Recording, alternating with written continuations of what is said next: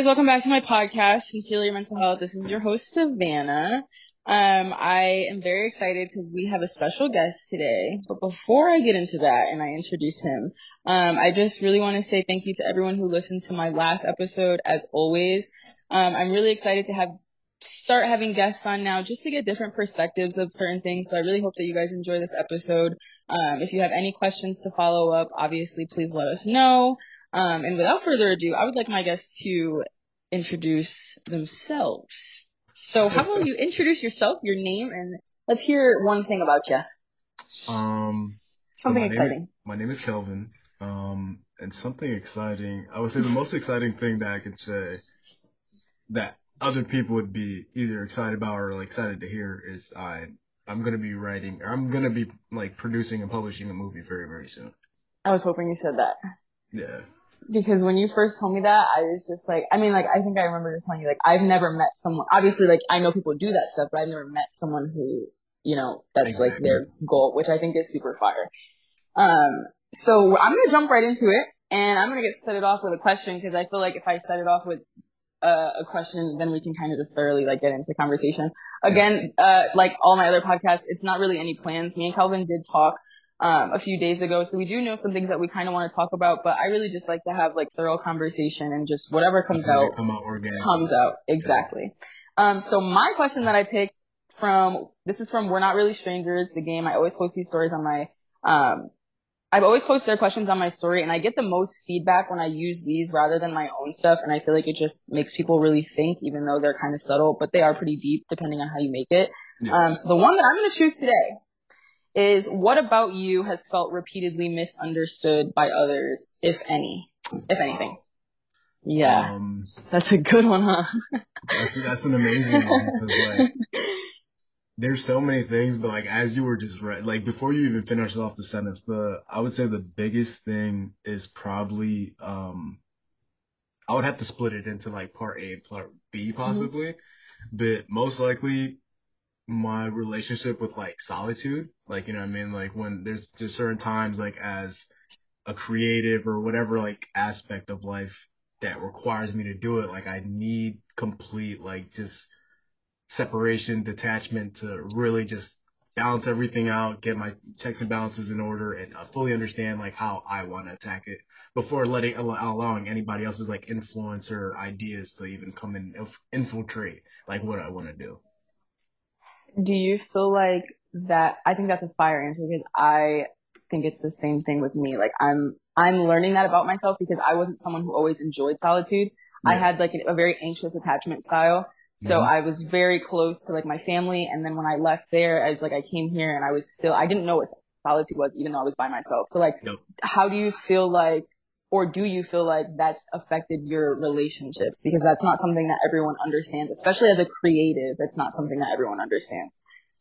Yeah, so even just friendships in general, like it's honestly any relationship, whether it's like just an acquaintance, a colleague, a friend, a family member, because like not everybody, and then like for people like us that actually do it, we're not always the best at explaining how and why we're doing it for, and then we don't always pick the right time either, or like know the right time. So like we'd rather just keep things to ourselves, and it's one of those things that like I tell people all the time, like, I apologize in advance, like, because I'll see your text message or a phone call. Like, I'll see phone calls hours later. I'll see text messages, like, days later, and just be like, damn, like, now do I even bother, like, responding and stuff like that? You had said something to me the other day that, like, comforted me every time someone says this, like, don't apologize. Because I'm the person that's like, I always apologize, because I'm like, I'm so sorry. Like, if I open something and I don't respond in that moment, I probably won't respond for like a week, but it's not intentional. It's just that at that moment, not that you're not important, but I have so much other stuff going on, or I'm just overstimulated. Exactly. A lot of people always ask me like what overstimulated is, and I feel like it's the main reason why I go into those isolations, because I just feel like there's just way too much going on in my head. And as someone who is a creative just as a lifestyle, but also someone who's a personal trainer, like I have to have a lot of time to think, to be proactive with my clients. So like, just like you said, I don't know how to explain it sometimes.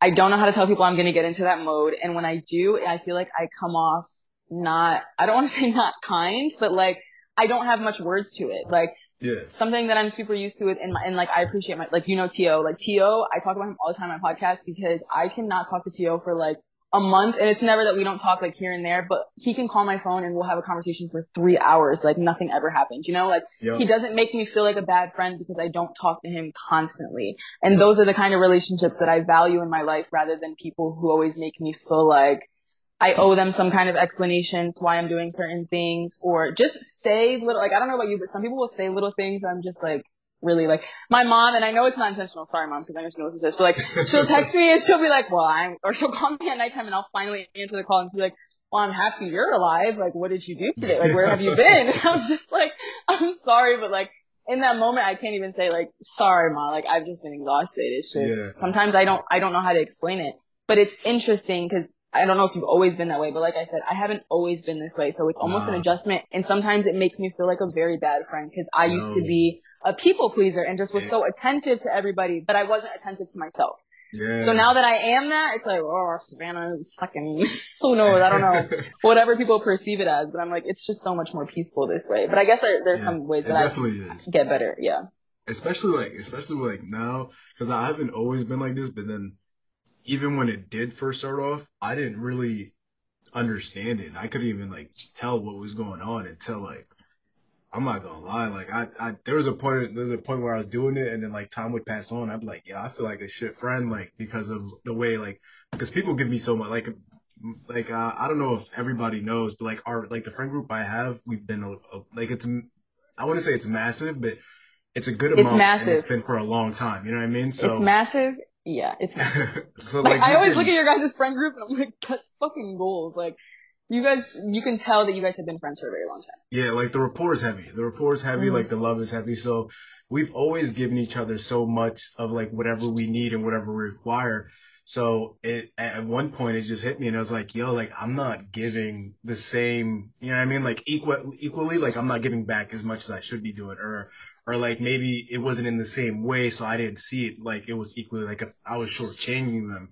So I had to like just kind of dive into it a little bit more and just be like, yo, what's the reality of it? Because like there's something that I'm putting on it as like the connotation that I'm putting on it, and then there's the reality. So let me like separate from myself and my ego a little bit and just like really look at the picture and see like how can I balance it in any other way. But now you're right, because like it'll be like those small little that people don't even mean to like really put anything behind it, but it'll be like a small little sentence or small little remark that they'll put, and it makes you look at yourself a little bit more seriously. And I think because I don't want to say I think, because when I say I think, I feel like I'm not being confident in it. But personally, like I believe, I just lost my train of thought. What the fuck was I just gonna say? Yeah. Oh, what I was gonna say is you guys are very blessed. Like from afar, I always tell Tyler, I'm like, you guys have an amazing friend group. You can absolutely tell. And I kind of look at it in a sense, like I don't have that. So for me, it's just with the friends that I do have that it was easy for me to feel that, especially moving away. And, I used to have my group of friends at home. Moving away used to make me feel like I was a shit friend because I wasn't just same thing, like putting in. And there was moments where I had to sit back and think like, and really break things down. And like you say, like that's where my ego had to like really go out the door in order for me to grow, because I had to really start admitting to things that I was doing wrong or could have potentially be doing wrong. And not so much trying to figure out, like, not in a bad way what other people were doing towards me, but just where I could have been better in certain situations. Yep.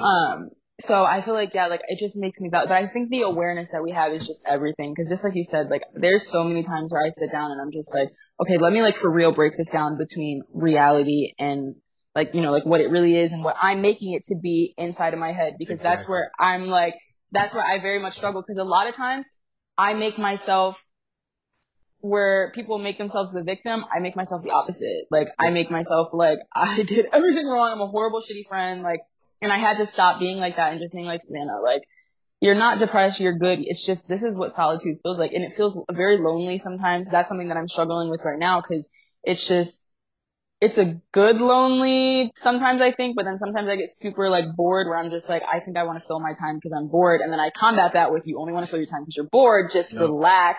And I get into like this like back and forth with myself, because I'm just like, okay, but like, this could be another thing too. And maybe it's just because I've been on like my healing journey forever, that like, that's another thing too, is I have to nip that in the butt, because Yep. whenever I feel like I might be ready to move forward, I'm like, nope, there's something you need to work on.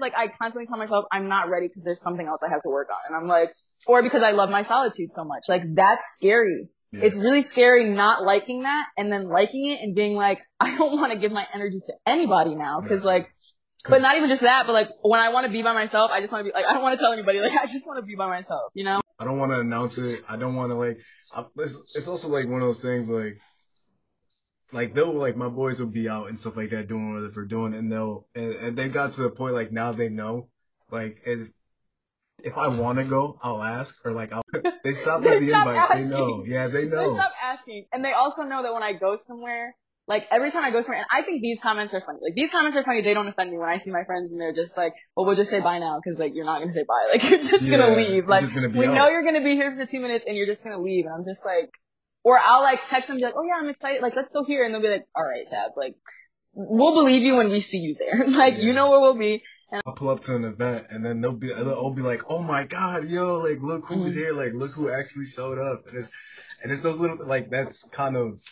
like that's as a character trait for me, and I think that kind of like to me, it just makes it more like, especially with like this shit for writing, it's like we were saying, I never met anybody else that like wrote like movies or scripts or anything like that. Like the only person that ever really gave me an influence that I knew personally on a level was Mr. Peterson. He's the only person that I ever like really contacted to and spoke to, was like, yo, like this is mad interesting to me, and this is something I would get into. So I would write a little bit of poetry like back in high school type shit, but like as time went on, it's like, all right, that's not really my interest anymore. But I still like to do it as like an exercise. Like let me flex the muscle of creativity and let me do that whenever like the mood comes. Like I get all like my material and stuff like that from the world and from everything around me. But like being like locked away and shit like that, like it's just, your imagination just runs way more rampant. So that would you say, sorry, I didn't mean to cut you off, but like before this goes on, would you say that like something like poetry is a creative tool that helps you with like the writing and stuff like that? Poetry is one of those things that like I feel like a lot of people in general, like if you speak to people on a daily basis, or like just if you want to be better linguistically, like you should write poetry just so you can understand like undertones and emotions and be able to play with wordplay a little bit more. But I'll still go to the poetry when I'm having writer's block about like a scene or something like that, or a character, and I'll try to write like a little poem or a little haiku about the person or the scene or something like that, and then it'll spark like a whole nother level of like just like, just wow. Do you feel like it allows you to get more, I guess, depth? Because I feel like when I think about poetry, the way that, I mean, depending on the kind of poetry that you use, it allows you to be more descriptive, I guess, and to paint a better picture. Yeah. Yeah, especially when it's like, when I'm having more trouble with like laying out a scene for people. Because like the poetry has so many emotions attached and it's all words, but then I try to translate it into like a scene, and it's like, all right, these emotions can be like now split up and dispersed into what the dialogue is between the characters. What are the characters wearing?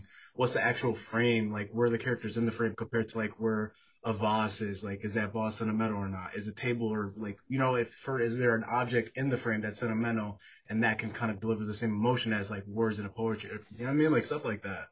You know what's actually, now I want to talk about that because you're saying this, and we can talk about this because it's a movie. I didn't see it. I'm gonna say it right now. I didn't see it, but one of my friends was telling me about the movie Smile. He was basically telling me the storyline and how. Did you see the movie? I haven't seen it yet, no. Okay, because it's definitely not something that I would see, because I saw a lot of trigger warnings on how it can affect people who are mentally ill and stuff like that. And after he told me the storyline of it, it really made a lot of sense to me about how it dealt with mental health and just like battling certain demons and stuff like that in the movie. And it was just really crazy to hear the whole entire concept of it and how, I can watch like fucking Halloween and like all that gory shit, but when it comes down to like real psychological stuff, the real psyche stuff is more serious. Yeah, and like he was explaining it to me, and I'm sitting here and I'm like, I know I'm a deep thinker, and I was like, I'm not trying to be annoying or make it out to be something that it's not, but it's amazing how the person that wrote the script, I know for a fact it was so much deeper meaning than just being a scary movie. Like, movie, basically, I guess the plot of it was like she didn't know what was real or not. Like she was literally battling demons, and the only way out was to either kill herself in front of someone to transfer it to them, or to kill to escape it, you have to literally kill someone else in front of someone else. Like, you're just constantly fighting these demons, and then she gets to a point where she feels like she was battling or not escaping it because she was holding on to guilt, because she felt like her mom died because of her, and just all this stuff that I was like, I'm still not fucking with it. I'm not gonna see it, but I appreciate the detail in the story, because I feel like it allows, even though it's a scary movie, it brings awareness to people who really think like that. Like, when he was saying that to me, like, that is something that I've genuinely struggled with. Like, when I personally say, like, I've fought demons when it comes to depression, it's literally that, battling those things in my mind. So it makes me very curious if that writer went through something like that in order to make it. And I guess that brings me to the question of, like, you obviously use this tool as something, whether it is to just be creative or to help your mental health. Like, would you say that the stuff that you make is stories, like your storytelling, or is it just creative, like inspiration, and it's just fun, like you don't really have like or is it like you trying to pour parts of yourself into what you do? Does that make sense? I definitely understand what you're getting at. I don't think I can pinpoint any like piece of material that I've ever like really tried to. It might be subconscious, so I can't deny it. But I never like consciously and directly was like, all right, this is like something that's related to me or related to something I've witnessed or anything like that.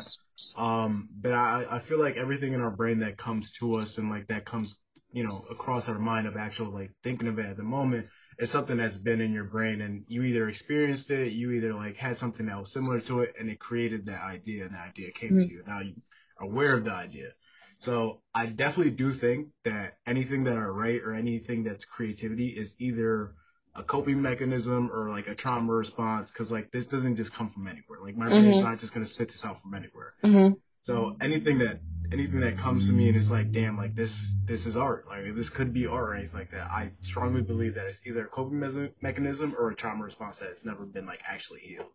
It's hard to think of that way, but it's like we got to think about like the human brain as like kind of like no, for sure. But it's also really fire, because just like, another thing that we'll get into talking about when it comes to, men's mental health, it's amazing that you have a tool like that can be something that's just for fun and when it's creative, but also an outlet to like release certain things. And it's also stuff that you can come back to, that maybe you do it right in that moment and it doesn't seem like it's something deeper than it is, but when later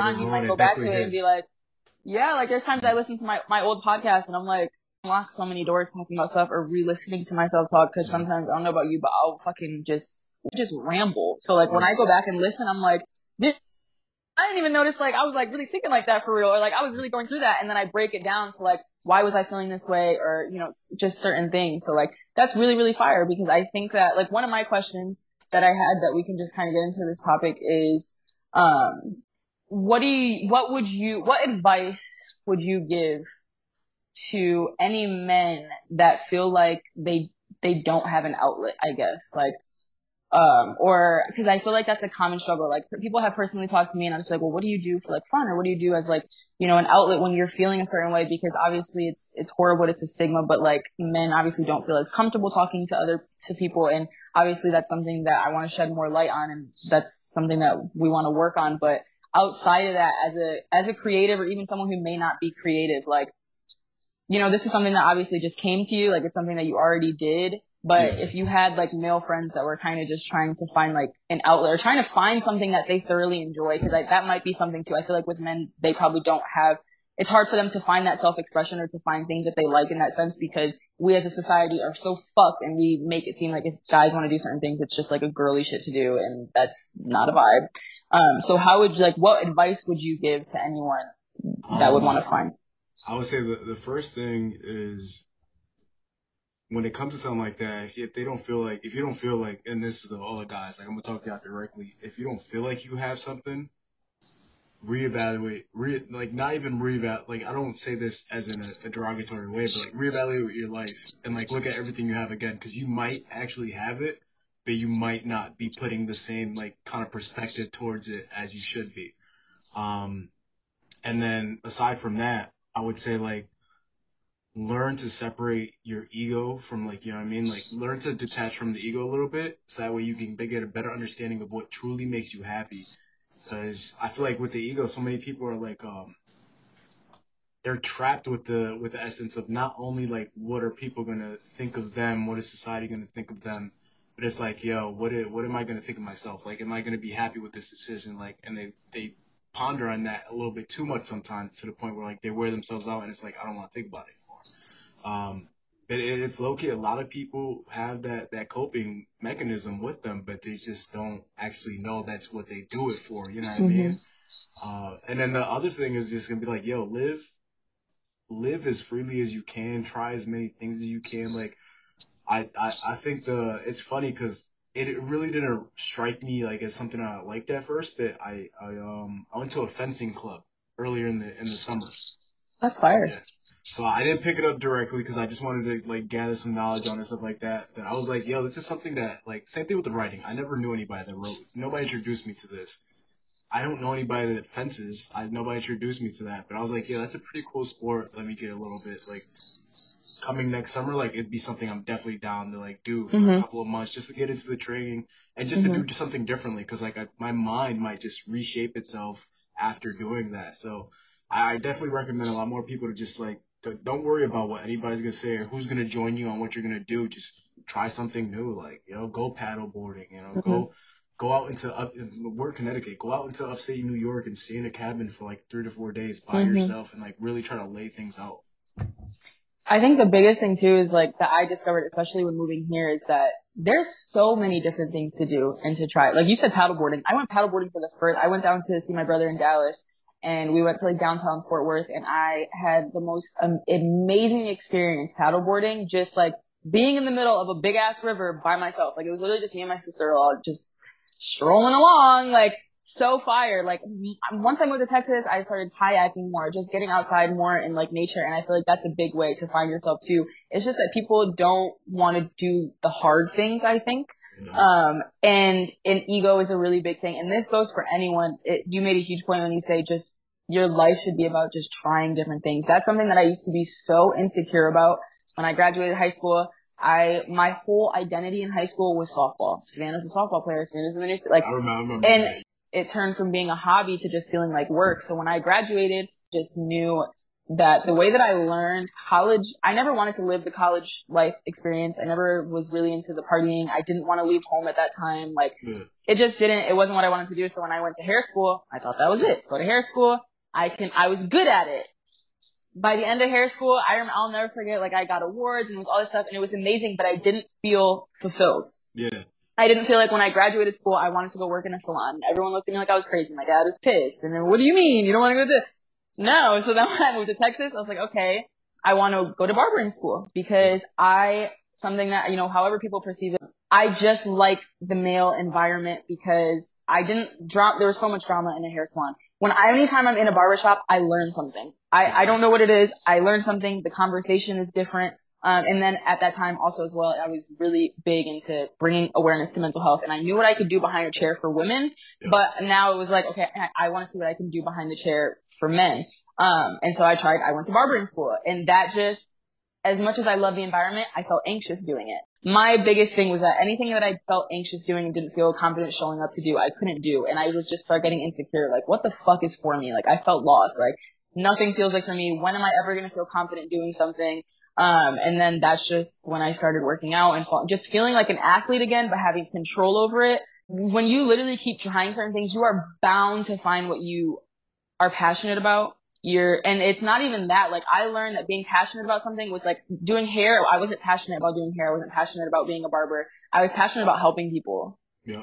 And so doing personal training, main focus is to help you outside of the gym. I don't care about inside the gym. Like, I'm happy you have goals. You want to look a certain way. You want to train, but like, I want to make sure you're good up here. So being able to go through all that to find the career that I have now and showing up, I can show up to a gym and train anybody and I feel confident. Like, that's an amazing feeling. So like, it takes so much trial and error to find that. But I've realized that in this generation, people don't want to go through that. Like, you either feel like a quitter, you feel like you're doing too much, or you're not going to make enough money. Like, what I've always told people is like, the money comes. Comes in all ways. In all ways. In all ways. When I was a hairdresser, barber, I made no money doing that. I made no money. Like, I was stressed. I was like, what the fuck am I going to do? I came here and I was like working at Nordstrom doing all this. Like, becoming a personal trainer, and mind you, I still struggle. I'm not like, it's inconsistent at the beginning when you're setting off and you're starting a business. Like, it's not consistent. Personal training is a fucking journey because not all people want to stick with something like this. So like, you're constantly trying to find new people. You're constantly it's just there's so much behind it. But like, what I learned about it is like when you get going, and it's so much more worth it to do something that you love and knowing that it's going to come in. There's weeks where I've made more money than ever possible. And I still live on like this, like literally I was today like shopping for my trip and I'm like, Savannah, why are you spending money? Yeah. And it's crazy to have that feeling of like, I was in survival mode for so long now that I'm doing something I love, but I can like actually be kind to myself and like do things for myself. It's real crazy. You can't shake that past feeling off. Like, no, you lived like that for so long. Me personally, I feel like, is this it? Like, so having that security of constantly combating those thoughts of like, this is your life. Like, this is what you're meant to do. You know, whether it changes up in different forms, whether, you know, whatever the case may be.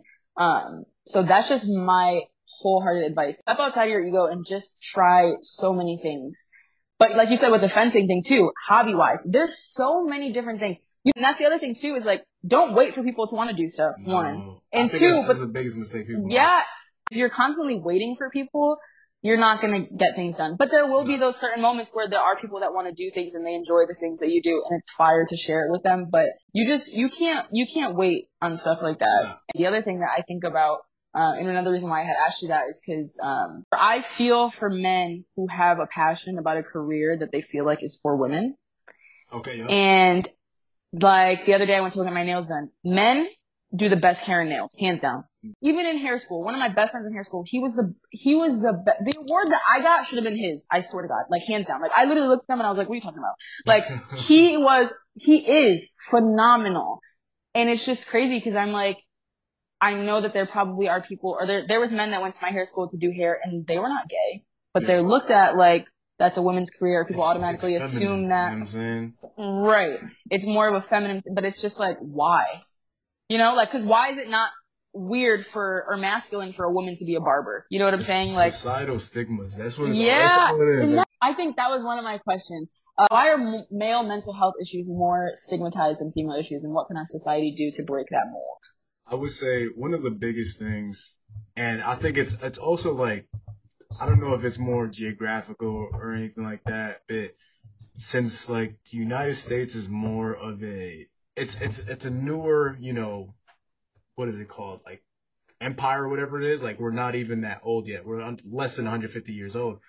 And I feel like a lot of people, even in England, it could be the exact same thing, whatever the case may be. But I feel like it's just like for so long, even before like the you know, creation of technology and the whole turn of ages, and like women not being able to vote for so long and not having all to say, it's like, yo, you guys have been quote unquote like the breadwinners in the eyes of just the world for so long. Breadwinners, like, I mean, head households, like this is the strong one that provides and stuff like that. And I feel like it's just been embedded in people's minds for so long that it's like almost herd mentality at this point. Like everybody thinks the same way, that it's like, yo, if you're feeble as a man and stuff like that, what's to say that like like you cry in front of people, what's to say that you won't crumble like within the next day or two or within the next year? And I feel like that's just so, it's like oversaturated with how people think that way. Cause it's like, yo, like I'll cry in somebody's face or something like that. But like when it comes to like trauma and stuff like that, or like comes about like thick skin, I'll cry right now and I'll still be stronger like mentally than a lot of you that try to pent that shit up. Because like at the end of the day, you don't even know how to like get in tune with your emotions. So you can flip out outbursts and stuff like that. Cause well, I was gonna say it comes out no matter what. Yeah. When like I'll use an example, like when my emotions come out and stuff like that, it comes out because I'm more in tune with them. It's a lot easier for people to understand where I'm coming from, why I'm coming that way, and you know what I mean, and like what is to come next or how to fix it. As to if like you're not in tune with your emotions and you have an outburst, whether it be angry, sad, whatever it is, now it's like it's double the work because you have to figure out why that's happened, and now the people around you have to figure out why that's happened as well. Mm-hmm. And I'm like guilty of that too, because this is one thing I'm not a perfect person. I say that all the time. So like me, I struggled with anger management all throughout middle school and like beginning of high school, and just really bad outbursts where like now it takes me a lot to get to that level. So those are times where like, if I ever do get there, like when I get angry, like I will really black out. Like I don't care who's talking to me. I don't care what's happening. Like I will completely black out. And it takes a lot for me to get to that point. But because I think I'm like, I haven't got to there in a long time, but if I ever feel like I can't thoroughly explain my emotions or, cause there, like I said, there'll be times where I still don't, like I'm in tune with my emotions, but it's still, because I'm not sitting and thinking about how I want to react. Things that still catch you, you know what I mean, off guard. So what I've learned is it's not how I react in the moment, it's how I react after that. Because I'll react in a moment sometimes and I'm not happy with myself and how it happened. And I'll sit there and be like, well, why did I react like this? Why did, like, you know what I'm saying? And I give myself those patience and then sit and say, okay, it's how I deal with it now that I know better. You know, like I can't expect to be perfect in every moment. You can't expect to be perfect in every moment. Like there's no completely healed version of yourself that's just not gonna, it's just normal. It's nature, but it's also, there's just healthier ways to do certain things. Like I think people who hold stuff in, I can see it in a lot of people now because I know what it looks like. And like my dad will say to me, my dad doesn't listen to my podcast, so it's fine. But he's just like, he told me the other day, he's like, you just need to stop trying to read people. And I'm like, I'm not trying to read you. Like, it happens. It just happens automatically. And I feel like for a long time, I'm a very intuitive person, regardless of who you are. Like I read the room very well. I read people's like body language very well. I mean, we don't speak on it so much because like, a lot of time it doesn't need to be like that's information that we're receiving and then we act accordingly from there. But like it's one of those things that's like I don't try to read people. It's not like I'm doing it as a game or doing it for fun or doing it to like get an advantage. It just happens. Like if I see somebody walking a certain way, come into a room and like it's not I can't just close my eyes and shit like that. Like it just happens. And even sometimes if you do close your eyes and you just listen to somebody talk or like you just take in the room, like you can kind of feel that shit too, like you know what I mean? Like, and I don't know if you can relate, but there's sometimes where I'll feel like that, and it's like I want to make sure someone's okay, or like I'm in a very intuitive person, and I don't even need to be in the room with you. I really don't. Like, all right, well, we got fucking cut off. So with that, we'll just call this our second segment because I'm gonna be so for real. For me to remember anything we were just talking about would be the biggest task of my life. Oh yeah. So basically, like, what I'm trying to say is, like, I intuitively can feel when someone is going through something.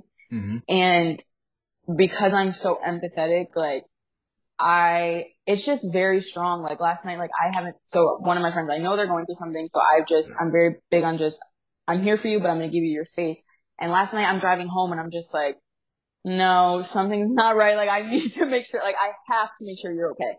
Especially when it comes to men, because as a friend to a lot of my close guy friends, like, I don't know how your friends are to you. I don't know how they look at mental health. So to me, it not feels like a job, but I'm going to be that friend that, like, I need to make sure you're alive. Like, honestly, like, one thing that I really struggle with, like, that I have trauma with is literally just death. And it can be a positive thing. It can be a not good thing a lot of times. And one of the ways that it's not good is that it's what I constantly think about. So I had that situation where that's a friend that I can check on. I got a response. I know you're okay. Cool. But then I have other friends who I'm not friends with anymore, but I'll have, like, the police, God rest their soul, but that situation that happened in Bristol the other day, it's emotional as someone, I mean, as a human in general, as someone whose mom is a police officer, having friends that are police officers or people that I was friends with in the past that are police officers that I don't speak to anymore, like, that really ruffled my feathers for a few days. Like, I really was just like, I literally want you all to quit right now.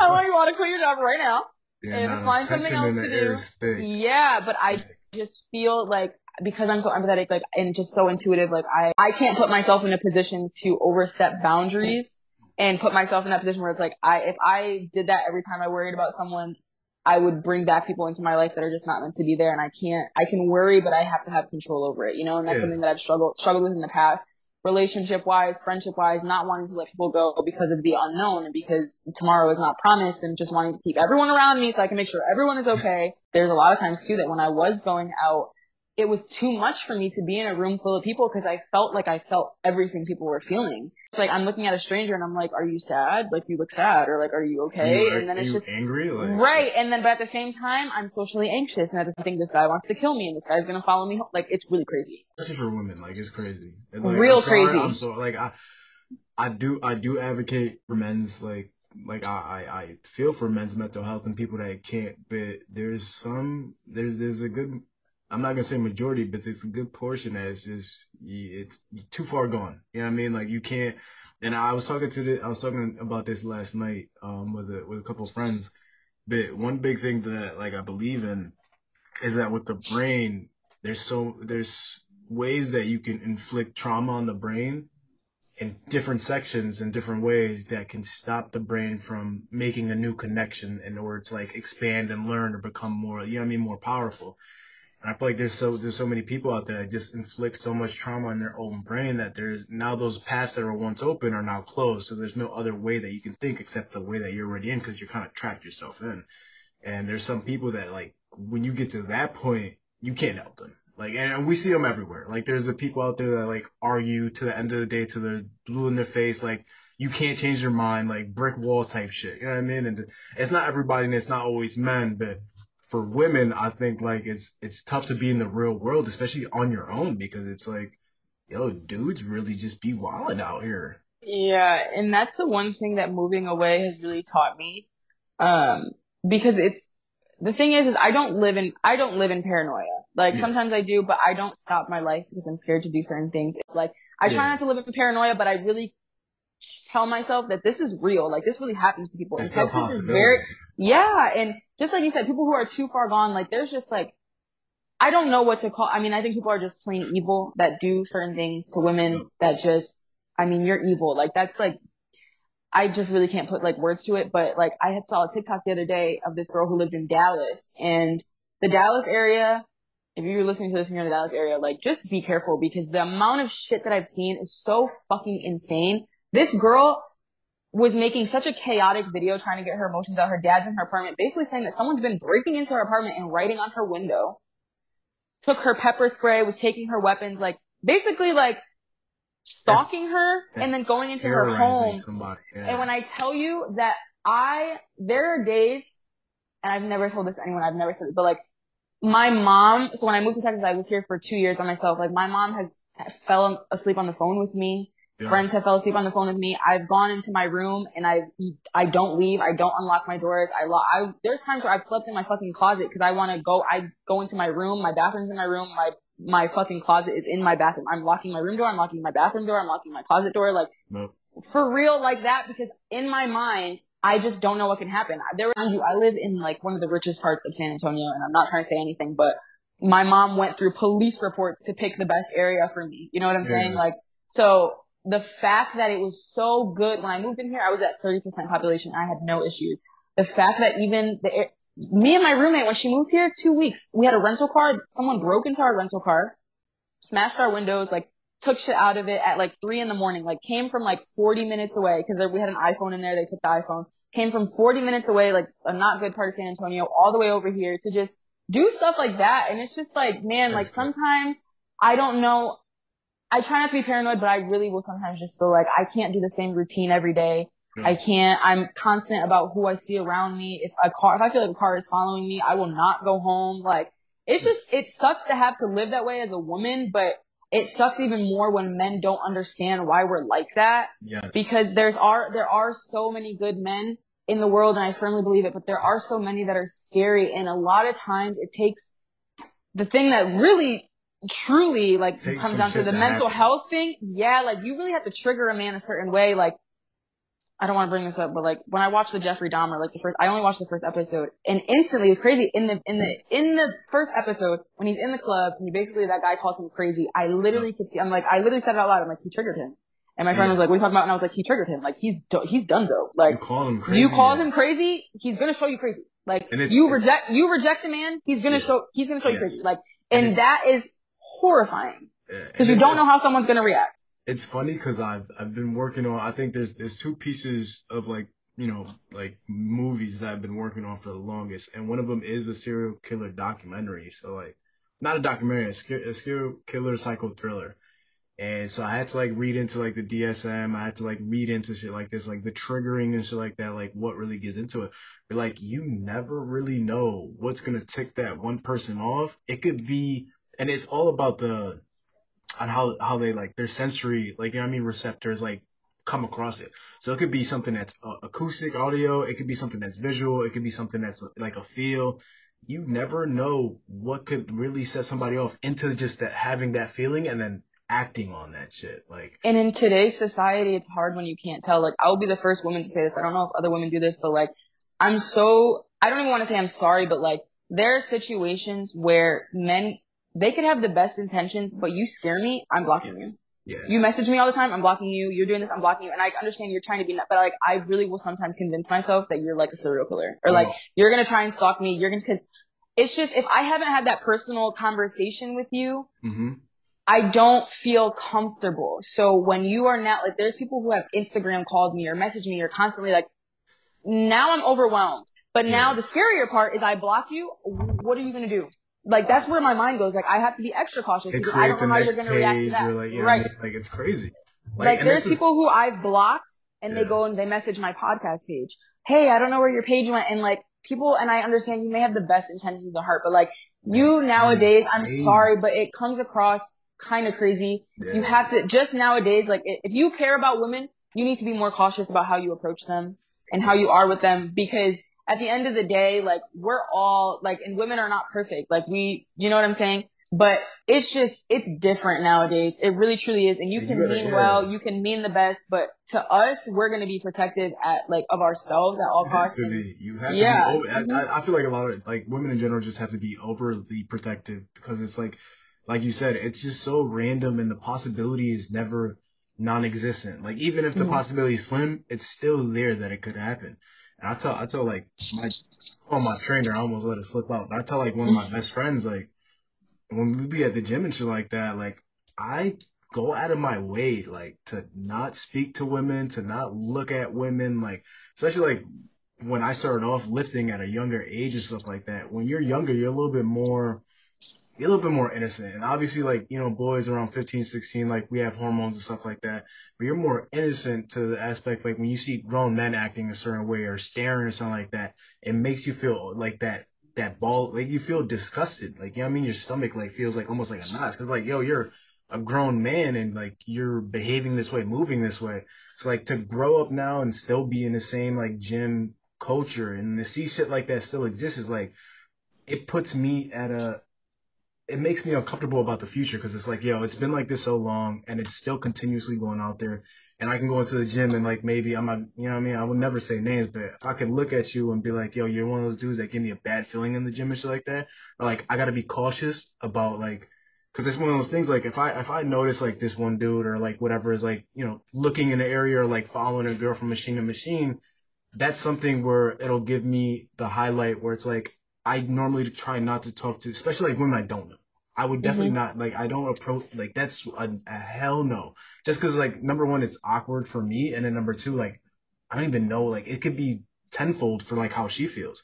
But if I see, like, it's somebody that I've known had those creepy tendencies and shit like that, and now, like, you've picked, like, a target or somebody that you're interested in, now I'm gonna look more towards that area. So, like, if you end up talking to her, you end up, like, being around her, and she starts looking around for help, somebody's gonna have to go. Yeah, I mean, somebody that's actually like noble or admirable or some shit, like, it's gonna have to help out.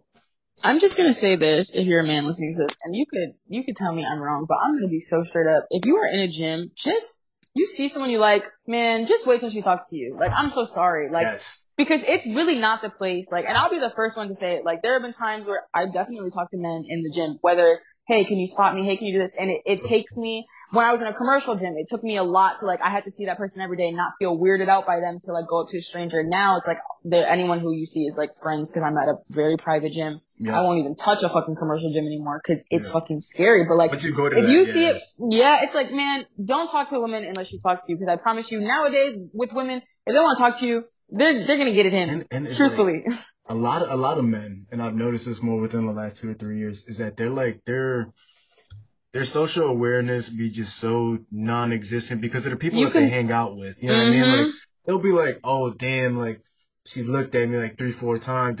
Nah, bro. She's looking at I'm looking at you because you're looking at me, and I want you to stop. That. They're looking at the machines or some shit. Like, they're planning out the trajectory of their workout. They're not really focused on you. Or, like you said, they're looking at you to make sure that they're not in that. They don't they don't lose track of you because If they lose track of you, then you're gonna pop up next to them. Right. And I don't want to say it like nip your confidence in the butt. Like you should feel however you feel about yourself. Have the confidence that I think about it a lot of times too. Like if I want to talk to a man, like I haven't always been like that, but I will go and do that because you should have that confidence in yourself. But like read the room. Yeah. Like don't allow that to just be like, oh yeah, she likes me, like I'm about to do this or that. And it's just like, bro, it's really not the place for that. And it's just crazy because even now as someone who's a trainer, like I'm very happy that I can offer my clients a private gym facility because I know how intimidating that is. Like when I heard about that fucking situation about the women's thing at the Edge trying to get rid of that, I don't know who started that, but I want to beat his ass. Like that is the craziest thing because honestly, what? Like I seen that email come through. And I was like, yo, first of all, I mean, I'm going to say this, whether I get backlash or not. Whatever middle-aged white man was the one that, you know what I mean? Or whoever, I definitely think it was a middle-aged man, regardless of the race. I think it was a middle-aged man. It was a white man. Like, I'm so sorry. Like, I just know it. I'm not, y'all could cancel me. I fucking know it. I know it. Because they're entitled as fuck. Entitled and like, how insecure do you have to be where it's like you, like, oh, like I can't, they have their own section and shit like that. Yo, get your fucking workout in where you get it. Like, or how creepy are you that you want these women out here?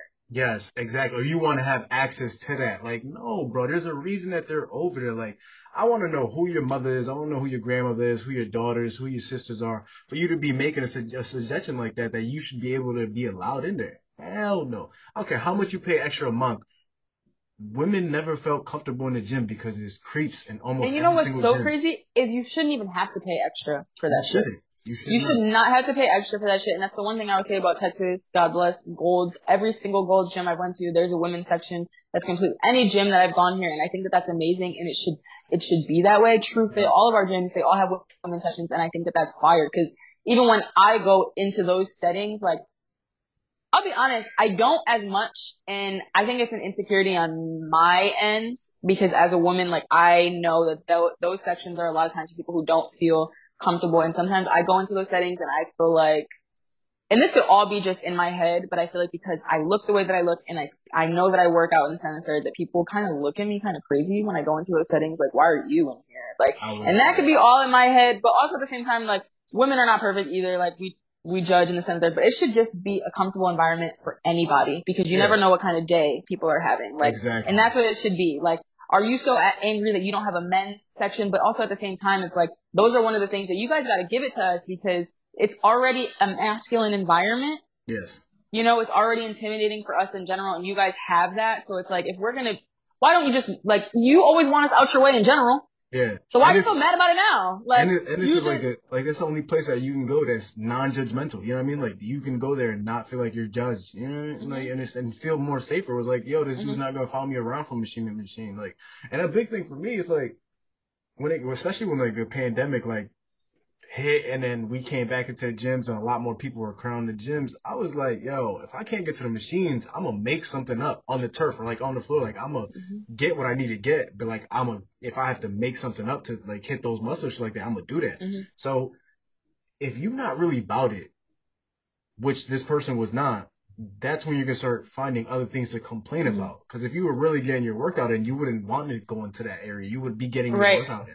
But also, the other worst part about it is that, like, those areas typically don't even have everything that the main gym has. So, like, 9 times out of 10, we're working with, and I don't even want to say, because I don't take advantage of it a lot, but, like, those women are working with minimal equipment because they don't want to go out into the gym because they don't feel comfortable, which is fucking sad. But they're already working with nothing. You know what I'm saying? In a smaller environment with more all women, like, it's already unfucking fair. Basically crowded as hell. And then it's like, sometimes they have to risk that discomfort to go out and use a machine that they don't have in there. And it's like, yo, like, people are like, yo, I understand. Like, and people are very, very selfish.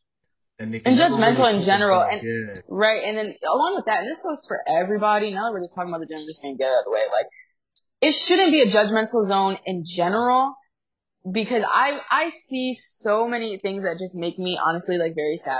Because a lot of people too, like, it's not even that they don't want to go out. Some people don't want to go out in the gym because of men. You know, there's a lot of women who, God bless them, that they could tell them to fuck off.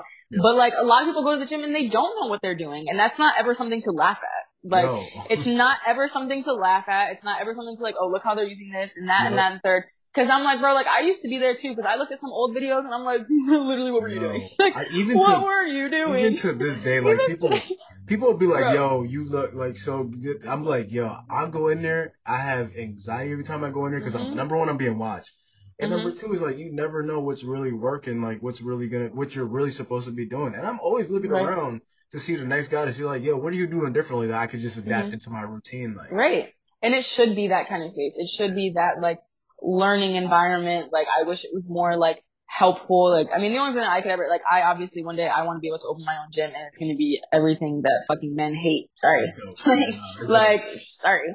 But just somewhere where it doesn't have to be that, because even me as someone who's a trainer, like I'm still constantly learning. So like even today I was doing fucking chest flies on the cable. I've never done that before. And the whole time I'm like, damn, I hope I'm doing this right. Or I'll have to hop on Google or I'll look at the machine and like stuff like that, that people are intimidated to do in a gym because now you're using a machine and someone's pissed because you're taking too long or you record. Like people ask me all the time, well, how do you record? Like I feel like, do you in the gym, fuck what everybody else thinks. Like, honestly and genuinely, because at the end of the day, like, it literally doesn't matter. Like, people who get pissed, sorry, sign up for something else. Like, open your own gym, bitch. Like, get a treadmill at home. Like, shut up. I want, like, shut up. Build a gym at home, because I'll be going to the gym, and I also be feeling bad, because, like, I'll go into the gym, and I'll be just, like, so in my own little world that people I know and I actually like, I won't even notice them or say hi, because, like, I'm not trying to look around too much.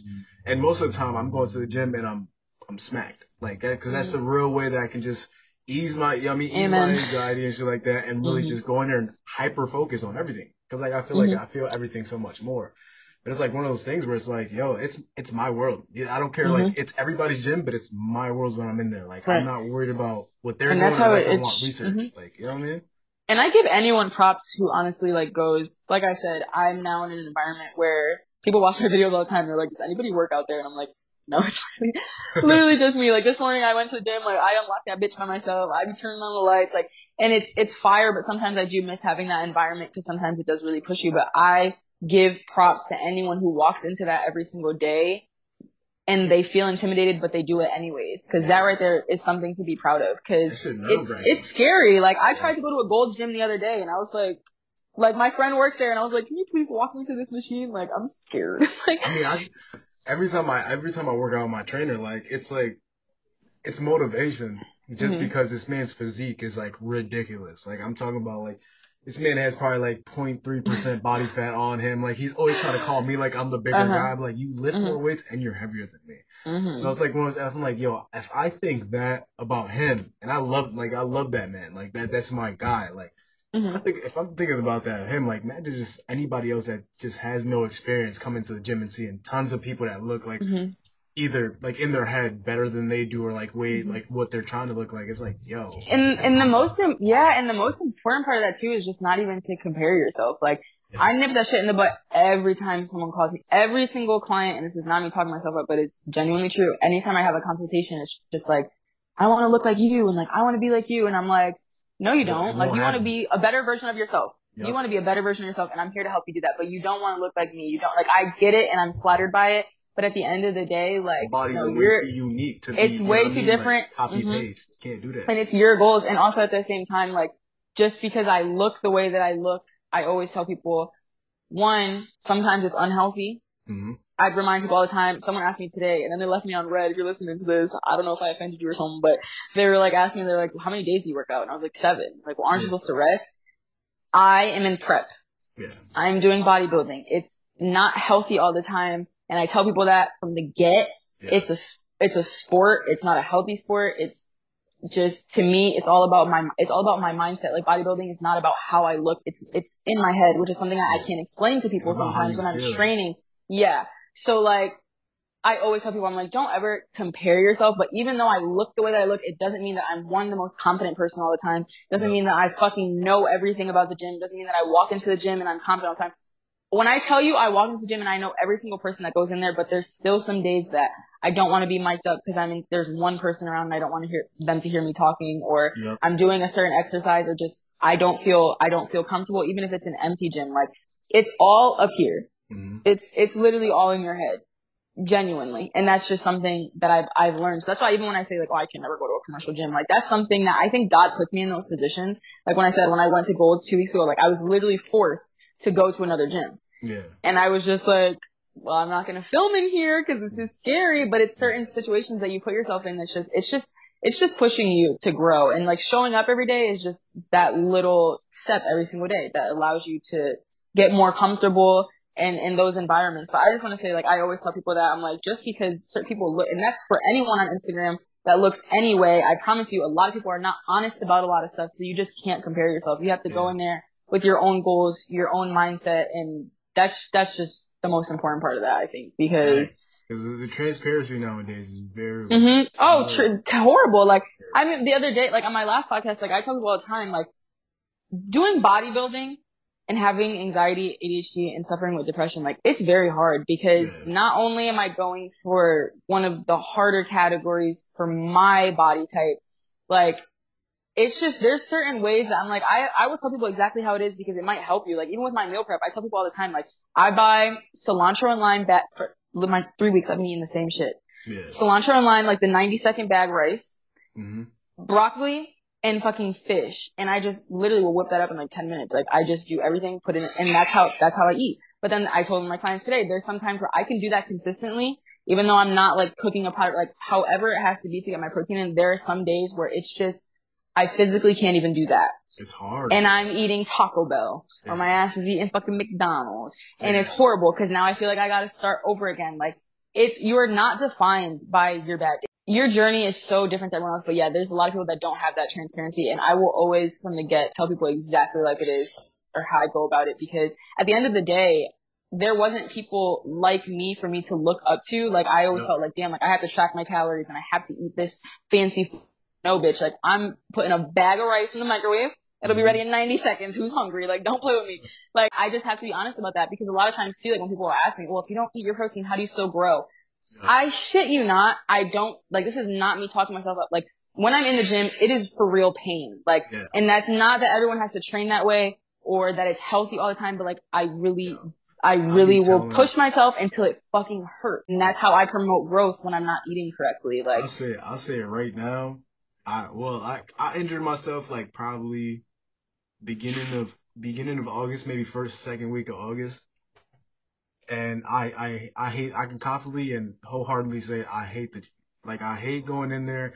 I hate doing that to myself 'cause I really don't want to be in there. But like that, like you said, like that level of pain, like that's the only thing that just it not only just makes you feel alive, but it makes you like see in real time and feel in real time like, yo, what kind of adversity do you want to feel? Or what kind of adversity do you want to face in order to become stronger, to grow, or whatever it may be? And the gym, like for me, is one of the places like you really see it and you feel it, the growth on like a long-term and short-term level. Because like you can really like look in the mirror and see your shit.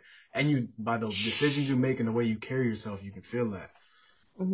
I have not been more excited because, like, I think hopefully I'm gonna be cleared by like the end of the month. But I have not been more excited to put myself in like direct way of pain than like ever before. And I think that's one of the biggest things that people like me have a misconception about when it comes to the gym. It's like it's not something you're gonna fall in love with. You're never really gonna fall in love with it because it's always you always want more. No matter how good you look or how amazing you feel, like you always want more.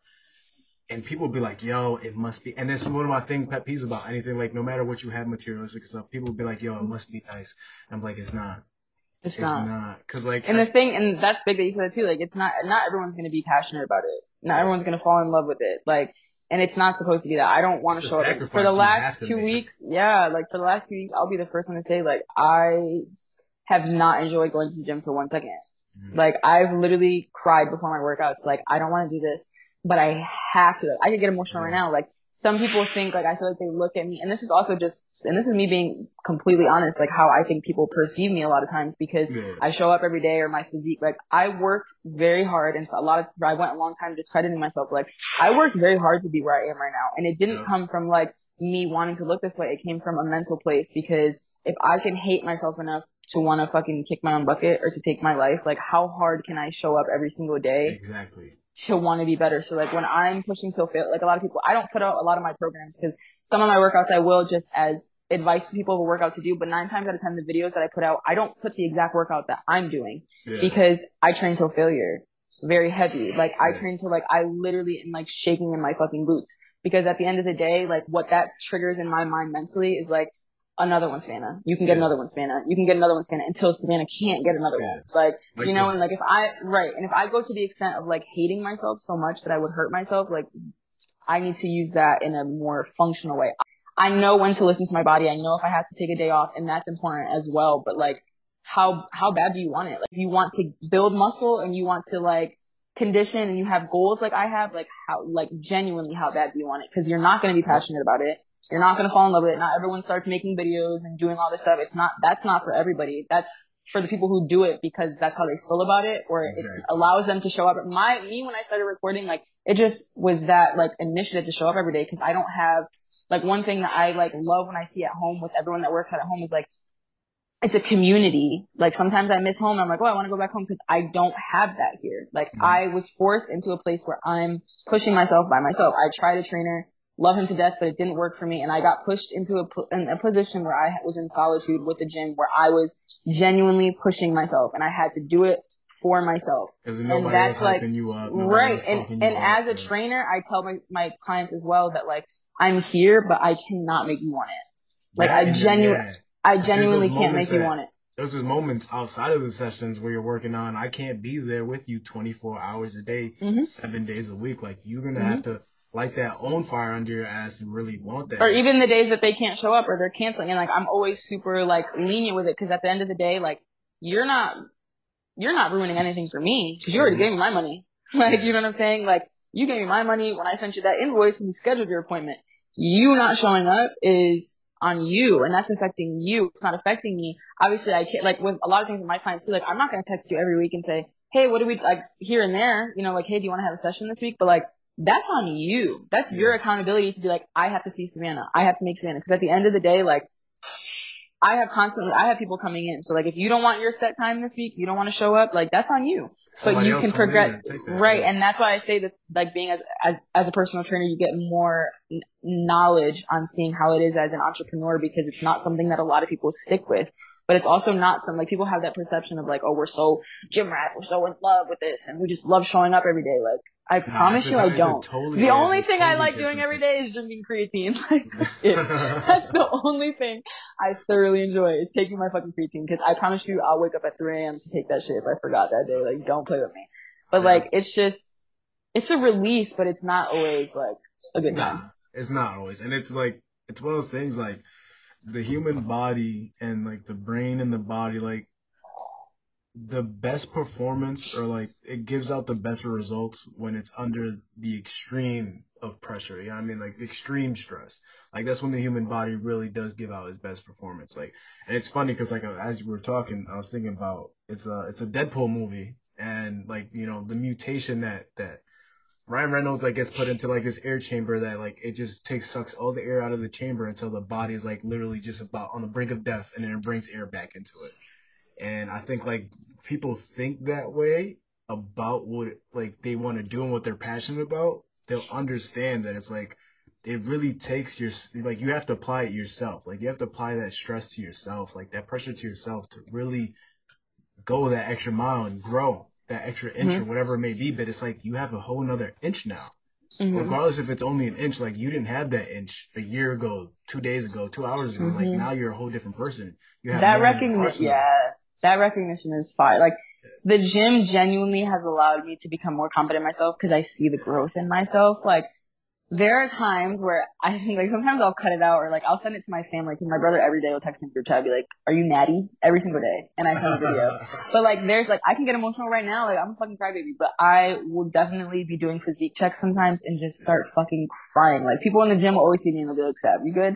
And I'm like, bro, like I can't even believe it sometimes. Like, and it's crazy because it wasn't what I pictured when I first started working out. Like, I wanted to look like this because, of course, like any other female, I wanted the curves and I wanted the butt. Like, where I am now, I genuinely look at myself and I see, because of the definition and more muscle than I see rather than like the big butt and stuff like that. Like, to me, I see hard work because I know how hard it is to put on muscle. I know how hard it is to have the definition. I know how I train, and it's not for me to explain to anybody, to try and convince anybody of. Like, I know what I go in there and do every day. So when I look at myself, I'm just like, that's fucking nuts. Yeah. Because there was a version of me before that never, ever, ever thought that was possible. It would have never accepted, like, the version of you before would have never accepted that as, like, something that you were content with.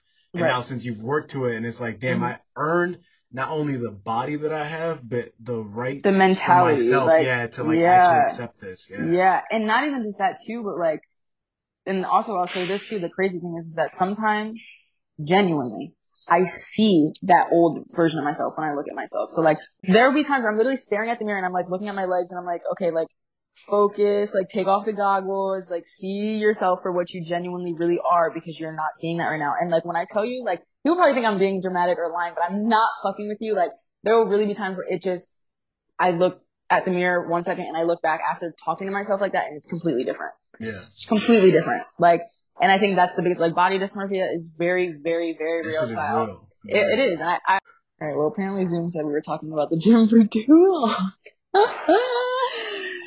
Oh, okay. Well, I don't even know where we left off with that, but we'll just scratch. Bottom line, gym, do what makes you feel comfortable. Men, mind your fucking business. And if you're listening to this and you tried to cancel the women's part of Edge Fitness, I want you to directly email me so I can tell you to shut the fuck up. That, and with all due respect, your mother can suck my shit from the back. No respect. Like, no respect. With no due respect, because you have no respect for women. So did you have any questions? Because most of mine were basically, I feel like we touched on them without even me asking them. Truly. So I don't know if you had any questions for me. I would say we actually kind of touched on a lot of it. We did, yeah.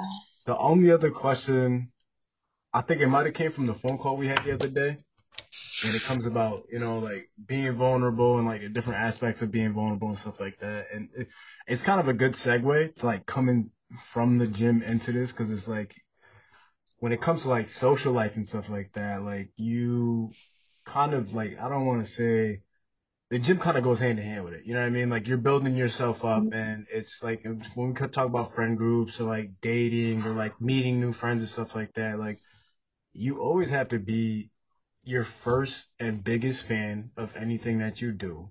You have to be the biggest advocate for yourself, and you have to do shit that, like, I mean, in this perspective of it, when you're dating and stuff, you have to care about that other person. But like, it's like, you have to care about the other person, the way they think, like what they're bringing with them as well. Like, because you start a relationship or whatever it may be, and now you have to worry about, you know what I mean, that person's friends, that person's family, like, what the perspective they're gonna have and stuff like that.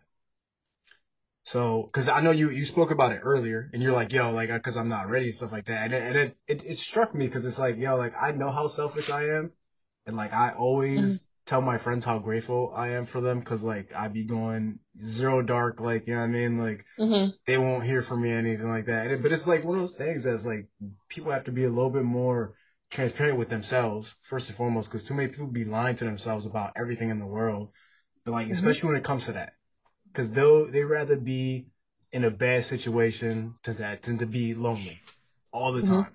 They rather be unhealthy than lonely all the time. So like, what's one of the biggest things that you've noticed? Like, what is one of the biggest things of like moments of growth that you've noticed that was actually letting you know that you weren't ready? Like, it happened and you're like, oh damn, like, I grew from this, but like, it's still like more of a measurement tool to like letting me know I'm on the right path, but it's just not there yet. I think something that I'm struggling with right now, well, you know what? To answer that question, I don't think I'm not ready. I think that I am ready. But I kind of scare myself, because what I realized about myself is that I was in a relationship for 7 years, and a big thing with like nowadays that I'm getting comfortable with and is just openly dating and meeting new people, and like, I say dating, but it really is just, with me, it's really building foundations and friendships. Yeah. So just like what you said, it's hard for me sometimes because of how vulnerable I am and how people may perceive it sometimes, that what makes it hard on myself is the way that I look at myself and how I think people are perceiving me, or how they may feel about someone who has anxiety or ADHD. And to answer your question, I feel like that all comes back from like, that's trauma, because I used to feel so shut out and so judged, or like I was like different because I struggled with those things.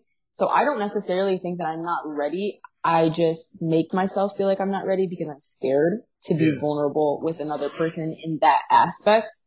Because also at the same time, just like anyone, I have high standards for myself, and I don't want to say expectations, but there's things that I look for in a person that are, I guess, very particular to the kind of person that I am. I'm really big on like energy and stuff like that. And I think sometimes I'll convince myself that I won't find certain things.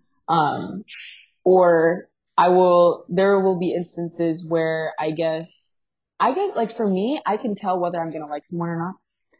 And I think that's something that I've struggled with or recently have told myself, like, maybe you need to work on this before getting in a relationship, is being able to communicate my feelings about certain people. Cause I never want to hurt people's feelings, especially as a female who makes male friends. It's hard when you make male friends and then they just start like liking you.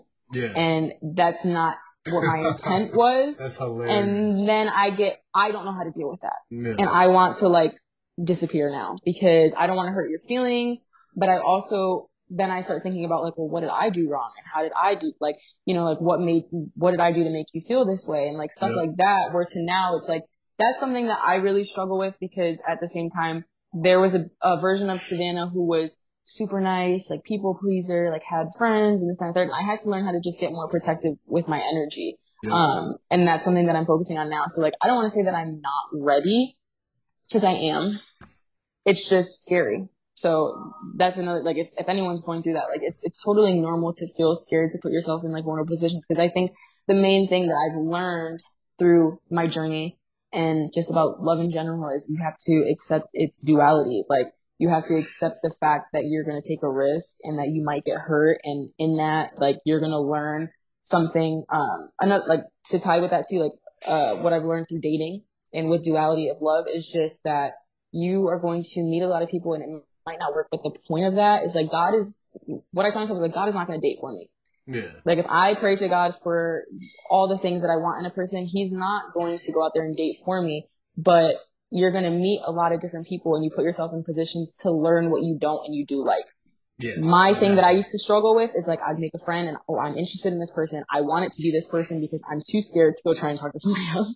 I'm too scared to get to know somebody else. I'm too scared. Like, I want it to be this person because I already know a little bit about them. Like, we vibe a little bit. And then when it doesn't work out, it's just like, damn, like, but then you learn in that situation the things that you did like, the things that you didn't like, and you take that and you move forward. I used to confuse that with, well, God is telling me I'm not ready. God is telling me I can't. And then I isolate myself and then I don't talk to people. And then I put myself back in a bubble and I'm single for 3 years because I'm like, God's telling me I'm not ready, but God's really telling me like, keep going, like keep trying. Like, I'm not going to do it for you. Yeah. It doesn't mean that it's not out there. You know? And I think it's big on trial and error. I also think like, it's big on how people, you know what I mean, their family dynamics, like their friend dynamics, family is huge, and stuff like that. But the family's the biggest part. Like biggest part. Mom, dad, like influences like somebody's perception. Like if you're a male or female, like it doesn't matter. Your parents are probably going to be your first contact or first impression of like what relationships are. You know what I mean? For most people, unless like their family dynamic is different.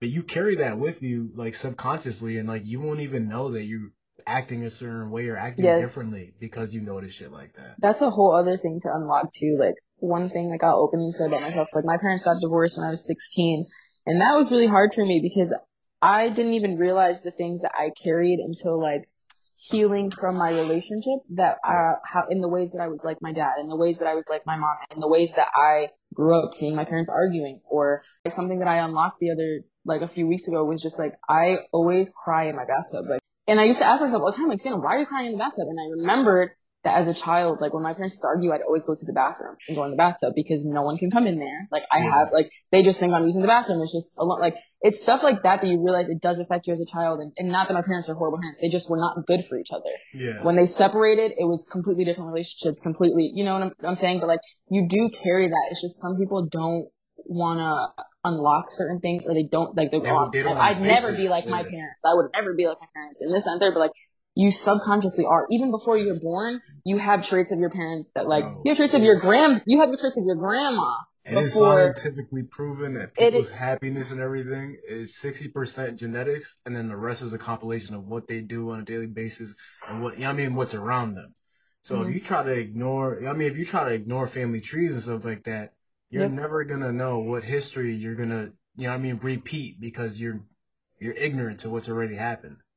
And what I think I've learned, and I don't think I've ever said this out loud, but I think my biggest sacrifice in life was choosing to learn those things because it made me become so different than my family. It made me come here and be away from my family. Like, it made me have to like distance myself because I chose to break generational curses. I chose to distance myself so that I could be better for my family, so that I can learn more things. Like, it wasn't always like easy to do certain stuff like that, but you have to rip off that, you know what I mean, that band-aid of innocence for it to really like catch on and latch on and understand why it's like that. It's just a part of me became, and like not everyone gets this point, but a part of me just became super intrigued. Like, I got intrigued with how my parents were raised, and just when my grandma passed away, just learning so much about her and learning so much about my aunt. Like, one thing that's really, I've learned just having siblings and learning from my aunts and my uncles, like with my parents, like, no one grows up with the same mom and dad, even if you grow up in the same household. Like, you don't grow up with the same parents. Like, even watching my brother grow up now, it's crazy. Like, one thing, like, I did want to talk about Blaze because that was just like a huge part of why I got into mental health, but like becoming a big sister, when I first heard about Blaze, I'll be so honest, I'm going to talk about this, I was not happy because of the situation and how it came with my dad. Like, it was not something I ever expected. It wasn't like, obviously he's completely changed my life, like, and I've learned so much through him, but watching my dad be a parent at where after everything he's been through, to him, it's really crazy sometimes. Like, I really watch it sometimes and I'm just like, a whole different person. Right. And it's really interesting. Like, my aunt used to tell me, I had like a deep conversation with my aunt. She, before my grandma passed away, she didn't have a good relationship with her mom, which was my grandma. And, she openly used to tell me, like, sometimes when you were a kid, that I was a little envious because of how your grandmother was with you, but she wasn't like that with me. Like, my aunt is my godmother. Like, she calls me every single day. Like, we talk, like, so it wasn't like out of like, oh, I despise you, but it was just interesting to know that fact because how that related to me, but then also how her parents were with my dad. Like, my dad had a completely different childhood when it came to my grandparents. So like all that stuff just really, really was intriguing to me. It made me think more about my siblings. It's made me more empathetic towards my siblings. Like, my siblings already know how I am. I'm the most expressive in my family. Like, my siblings, fucking wives and husband, like, they will call me and talk about stuff, and like I'll tell them straight how it is. Like, because I can't ever put myself in their shoes because I didn't grow up like them, but I grew up through same situations, but it makes me constantly think about their experience as children and as adults, and how it's just how we're all just so different, but how we can all be the same in some senses. Like, it's just really interesting. A lot of people don't want to dive into that because they don't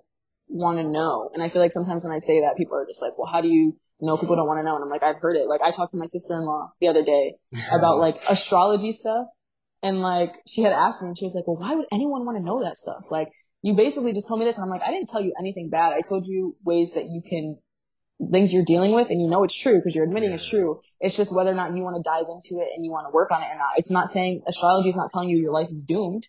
It's just telling you things that you may struggle with, and it helps you. It aids you. Like, I don't care what anyone has to say about astrology, about the fucking Bible, sorry God, I should not be saying the fucking Bible, but all those things, they are tools that just really lay out life for you, like, in a way. And it's just really crazy. Like, once I started reading the Bible, I was like, this is like really insane. Like, it genuinely, the way that it's just crazy. It's so crazy. And that's just a whole other topic for like a whole other day. But that and astrology is in the Bible. So when people say like, oh, how do you believe? Like, we're definitely gonna reconvene this in another time. Like, definitely. Because that right there was life changing for me. And I always tell people, I'm like, just because I talk like this or I'm aware about certain things like this, it doesn't mean you have to be like that to be my friend or to be around me or anything like that, because I'm still a normal human being. It's just the way that I think sometimes, and it's because it's not like I'm sitting here trying to unlock shit. It's just I'm trying to make myself better, and I'm trying to make myself more aware so that when I have children, they know that they can talk to me about certain things, and I can be a more present parent and be more aware to certain things that they didn't have. But also, not even just that, but for my brother as well. Like, that struck me in all, because, my dad's 50, and I hate to say it, but he says it all the time. Like, he's not going to be here forever, So there's going to be a certain point where all my brother is going to have is me. And it's not something for me to, go in depth about, but like, his mom is not in his life. So like, it's just me and my dad. So I think about that constantly as an older sister, how I can make sure that my brother's obviously like cared for and developed and just, you know what I'm saying? Like it feels like a lot of pressure a lot of times, but that pressure just pushes me to know more so that I can be better for myself and for just like people around me like that. Cause when you're not, I don't want to say when you're not aware, but when you just choose to not want to learn things about yourself, like it's undeniable that life is like, it's just, we live on a floating rock. It's very undeniable that there's not things to unlock. Like, you know what I'm saying? Like people, you can't be oblivious to that. Like we're not here to just like walk around and work 40 hours a week and like, let's be very for real. Like if I'm going to be here, I'm going to have a good time while I'm doing it. Like, like I'm going to try and figure out as much as possible. Like alien space, give me all that. Like that's why like I'm here for all of it. One big thing, and it probably manifested itself beforehand, but 2019 is when I actually took action. It was like I shopped around for like therapists and shit like that, and I was like, yo, y'all not cutting it for me, you know what I'm saying? Like, and then I found one that like she understood the reasoning why I was going there. Like, yeah, I mean every other person was trying to figure out, yo, what's the category that we can put him in. Mm-hmm. Cause like I gave them the same like answer to why I was there because like it was the truth. Like I couldn't fudge that up. I couldn't like pretty it up or anything. So like I go in there and I'm like, yo, I know that there's a lot of underlying factors that I don't know, that I'm not aware of, that can stop me from being successful and that can possibly damage my ecosystem, like my friends, my family and shit like that. So she was the only person out of the 9 people I went to that was like, yo, like she grasped it. You know what I mean? She could actually understand why I was there. And it's like I ain't have no like doctor's orders written up. I was really legitimately just looking out for myself to be like, yo, like I'm not trying to live in a world of like what's the word I'm looking for? Ignorance. I'm not trying to like build a world of ignorance for myself. Like there's certain things I gotta face, and like a couple of my friends would like I would say a few of them like it helped me bring it to light, but it was never to the point where it's like, yo, like you have to do more about this. So like I had to take that upon myself. And I think like for all men out there, for everybody, period, like we go to dentists because they're professionals in teeth. Like, you know what I mean? We go to like college because they're professionals in teaching. Like, and your brain next to your body is the only thing that you will not get another thing of. So why not go to a professional to truly understand your own psyche and who you are? And I think that's one of my biggest flexes like of all time is like being vulnerable and transparent with myself and with somebody else that I feel comfortable with and be like, yo, let's let's level up on a mental level. Like now, like what's the next step that I can get to? Like how can I get my brain to be stronger? Like how can I have my mind, body, and soul connection become, fortified? And I just want to say kudos to you for even continuing to find that right person because that's something I've always talked about on my podcast. Like I've had tons of different therapists. I'm not even going to therapy right now, so it's like I have to find certain ways to be that to myself. Like, but sometimes it like I honestly like there was my last therapist. It was an internship, so it just faded out. But I knew by the end, like to me, it wasn't personally. We weren't the right fit because it was like I would say certain things like career wise, and it was, oh, why don't you join the army and why don't you do this? Like I don't think I don't. That's not. Yeah, that's like not. That's not my vibe. Conversation would be going not the right way. Right. And it's just certain things that's like and also another thing, for everyone listening, that's really important is, when you're finding a therapist, one, be picky.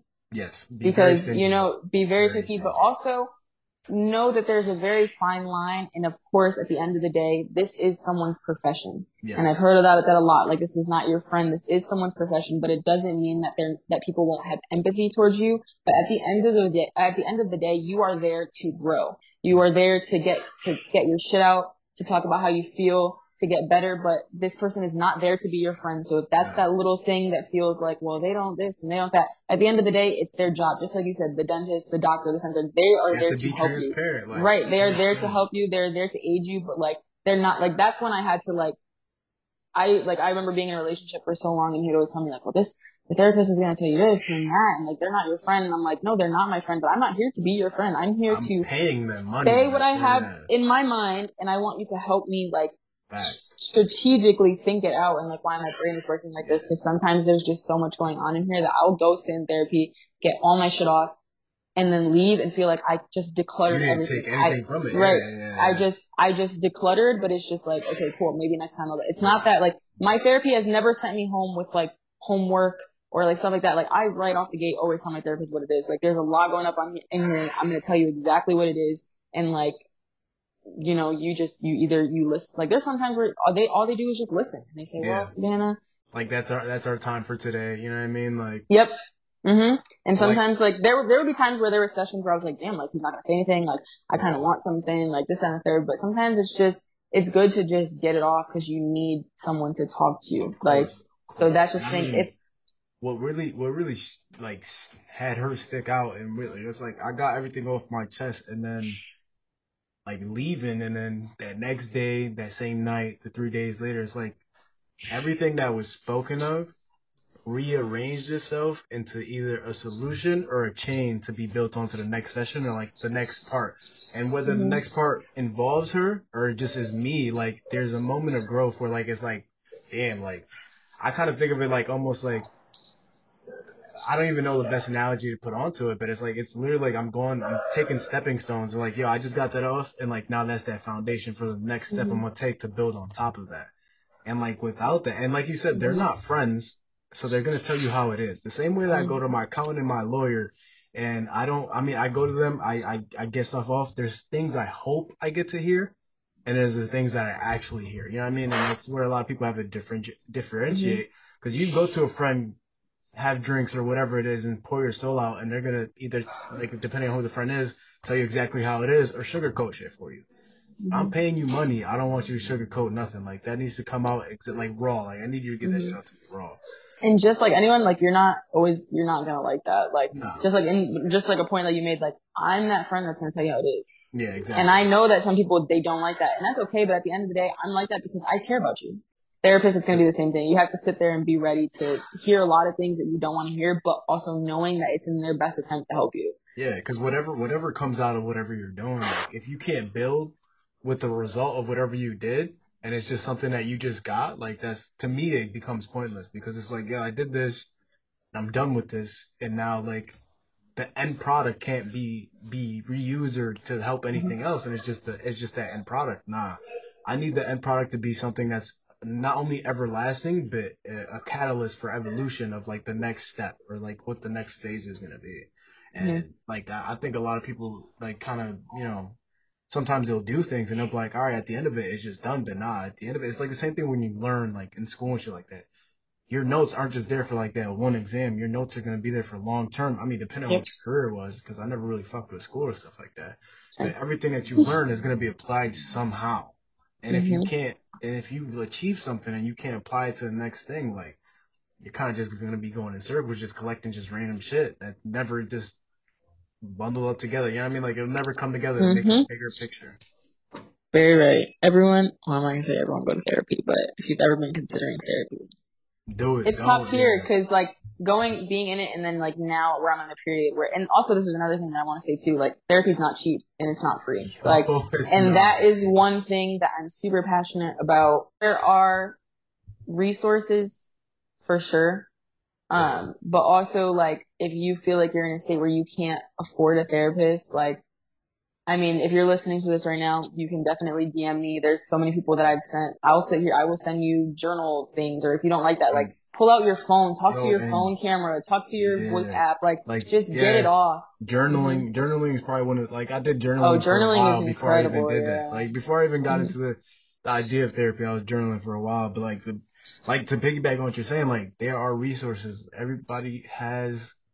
Not everybody has the internet because some people, misfortunately don't have the resources like that. But if you can get to the internet, you can find a therapist. Like there's programs out there. Like there's programs. There's like Medicaid or whatever it may be. But like there's places that if they don't give you help, they'll try to give it to you for free if you qualify and shit like that. Yep. Just like getting a public defender. And another thing that I wanted to add to that too, when it comes to therapy, like something I've had an experience with, I talked to someone about this yesterday, medication. If you ever feel like there's being something that's recommended to you that you don't want to do, like you never have to do that. Because a lot of times now we think like, okay, we're a therapist and they're able to, like I've had a therapist, I have a psychiatrist. Like they're able to write you scripts and stuff. Yeah, and she writes me like stuff and like, I'll be so honest.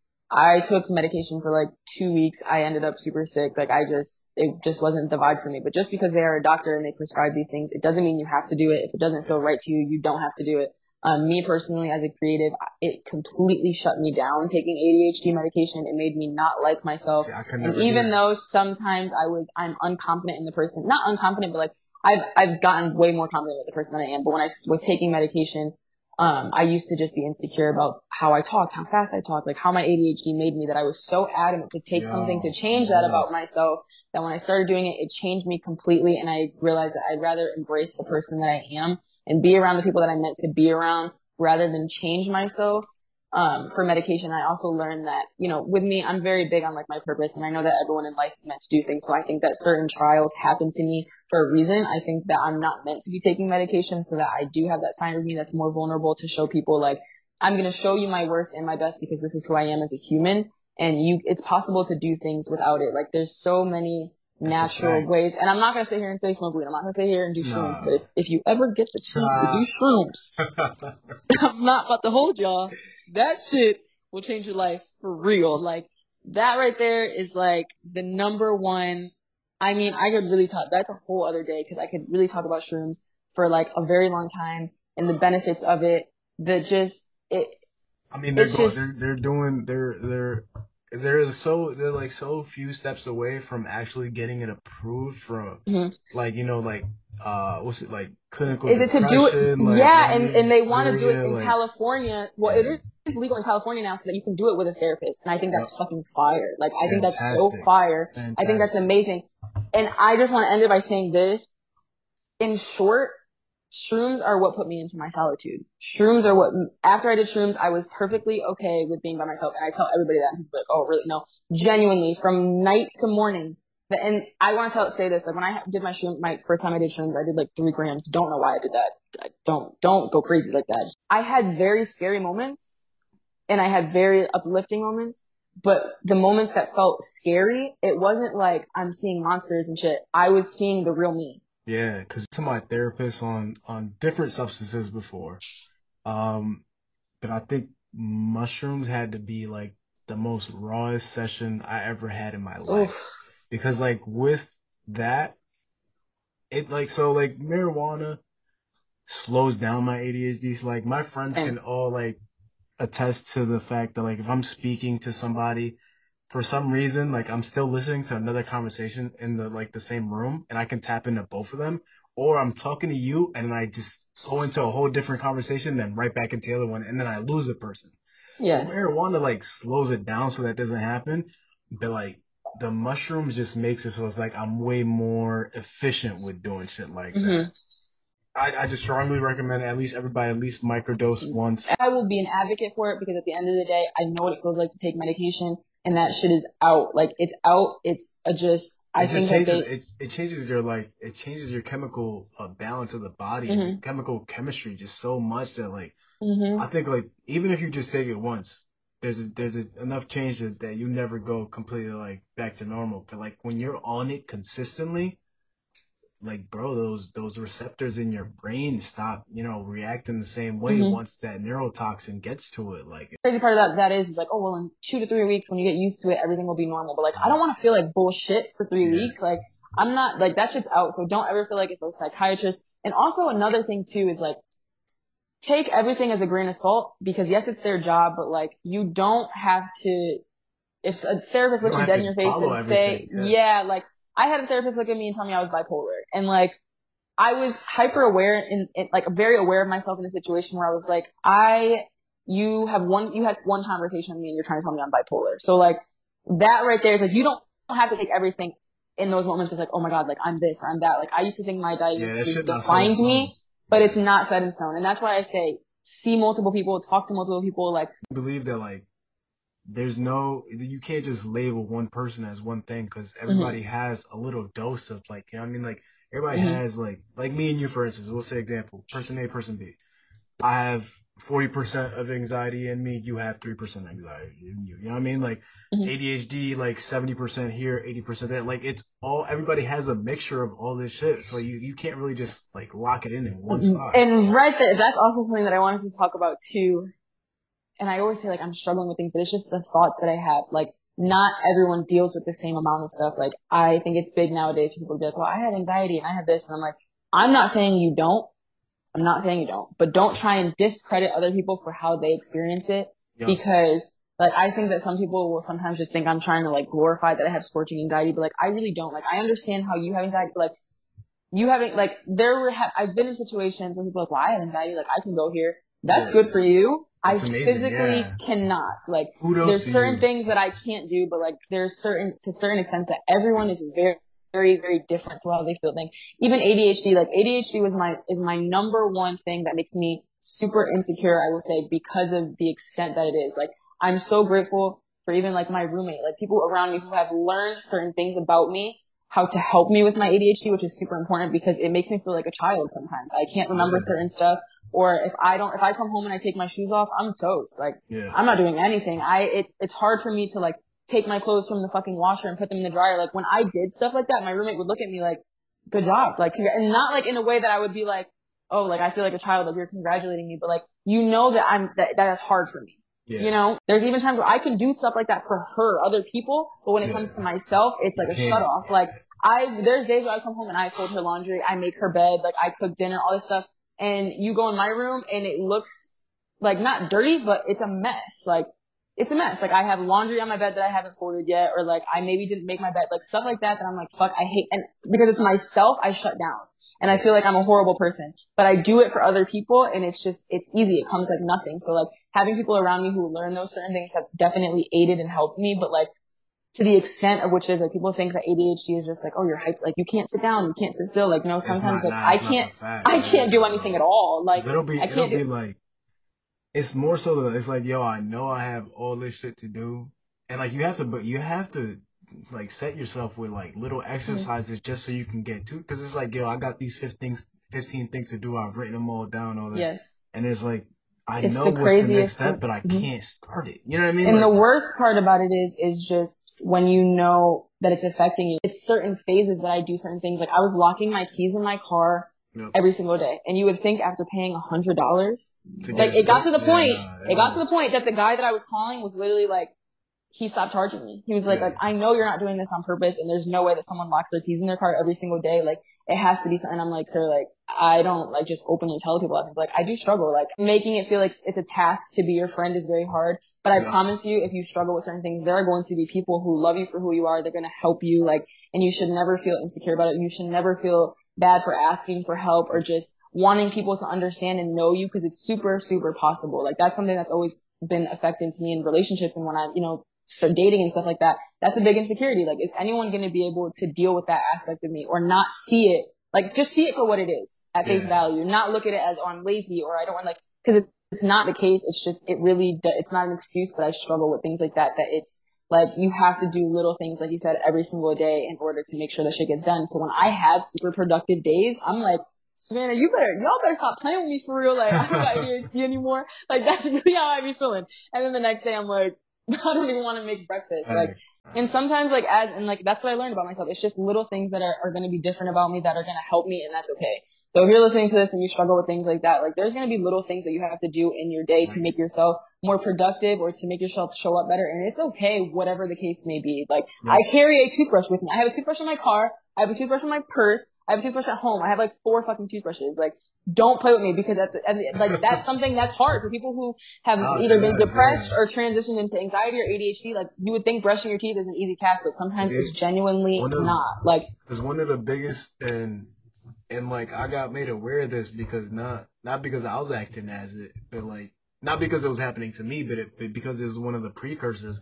Like, when it becomes like the combination of depression with whatever else you have, one of the biggest signs is like, you start to take less care of yourself. You know what I mean? Like, cause shit that you do on a general basis that you like, or that needs to happen, becomes more of a chore.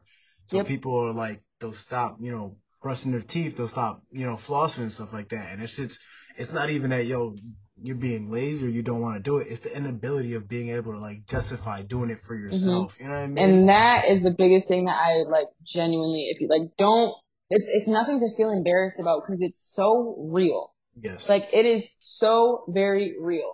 And it's stuff like that that's like, I promise you, like, you just have to surround yourself with people that love you no matter what. That's the biggest thing. Yeah, and they do little things. Like even my sister-in-law called me the other day, and she was like, "I made your like hygiene bag, like for fucking turkey for my trip." She was like, That's nice. She bought me fucking shampoo, conditioner, like all this stuff that to me is like, yes, I'm a grown adult and I was gonna do it, but I probably would have done that shit That's Monday before awesome. my flight. Like, Yeah. but having someone that thinks of you that way, I don't have to ask her. She already knows how I am. That is, yeah, that's a whole other thing. Like, I could talk about fucking struggling with ADHD as a whole episode. Like, keeping people around you that genuinely understand, like, it's little Even stuff that like to have like the mental endurance and mhm. emotional endurance to like even deal with stuff like that. And sometimes I do notice that a lot of the people who are better with dealing with me, they do deal with stuff themselves. Yeah. Like my sister-in-law, like she's dealt with stuff. You know, it's amazing to me too. Like even like family like that, that's family that's chosen and does stuff like that. Like she married my brother. You are not actually like, you know what I'm saying? Like you married my brother and you became my best friend. So the fact that you think about me and doing stuff like that, it's people like that that remind me that it's very possible to have that in your life.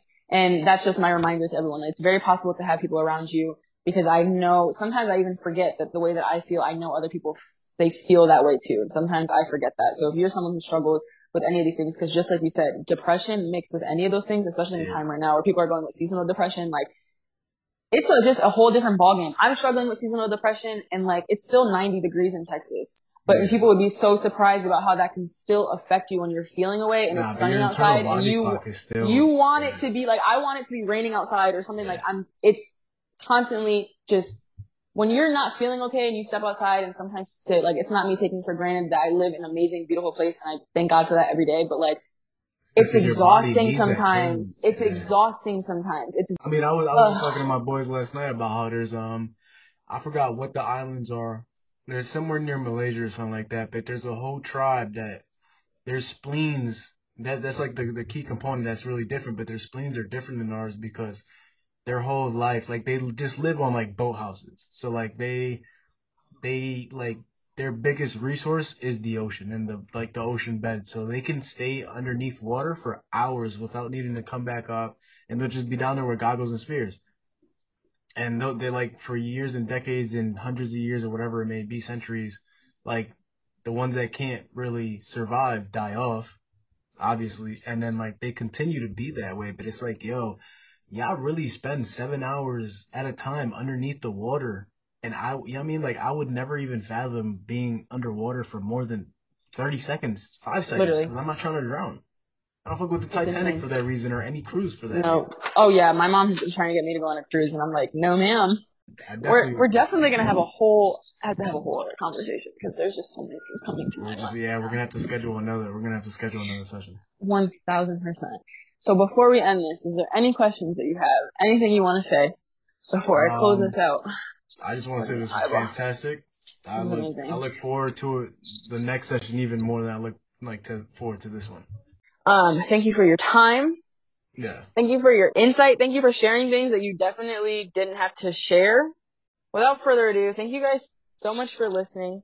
This was a lot of fun. I'm excited to edit this. We probably have like I can't wait to listen to this. Yeah. I can't wait to listen. I can't wait to put it together because now that fucking Zoom cut us off like 15,000 times. Yep. I know I'm gonna have to finesse the edits, but it's totally fine. I think we talked about things that are really gonna help everyone. So I hope that you guys listening got something from this. If you have any questions, let us know because Kelvin, he will be back.